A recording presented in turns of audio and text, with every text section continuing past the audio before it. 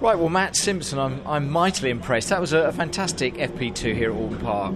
Yeah, I mean, I just said to Alan there, we haven't touched the car since we rolled it out the back of the truck yesterday. So it's only the third ever race weekend I've ever driven at Alton Park as well, so it's fairly fresh. But just like the fear factor of Alton Park with the walls are close, and it sort of takes me back into my hot rodding days and the oval racing days. But yeah, third season, I just feel a lot more confident, a lot more comfortable in the surroundings and the car.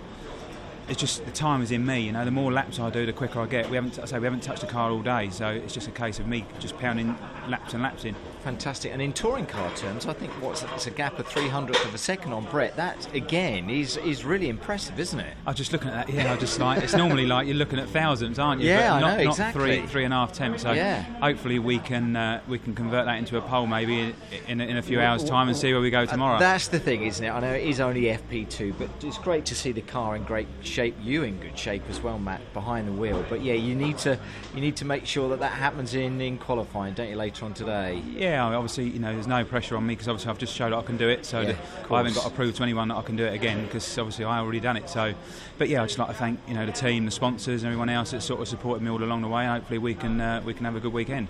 Is that how you're feeling now? Nice and relaxed. Like you say, you love this circuit. It takes you back to your hot rod days. Is that the case that sometimes you'll arrive at a circuit and everything just gels and falls into place? Do you think, Matt?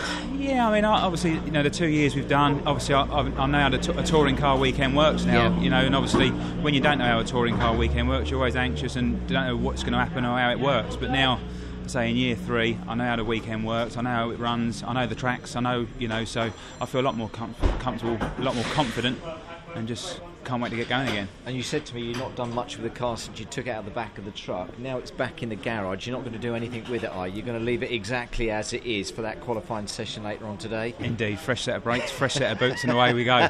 And off you go in a great frame of mind. But that was a great session, Matt. Well done. Congratulations to you. Okay, cheers, mate.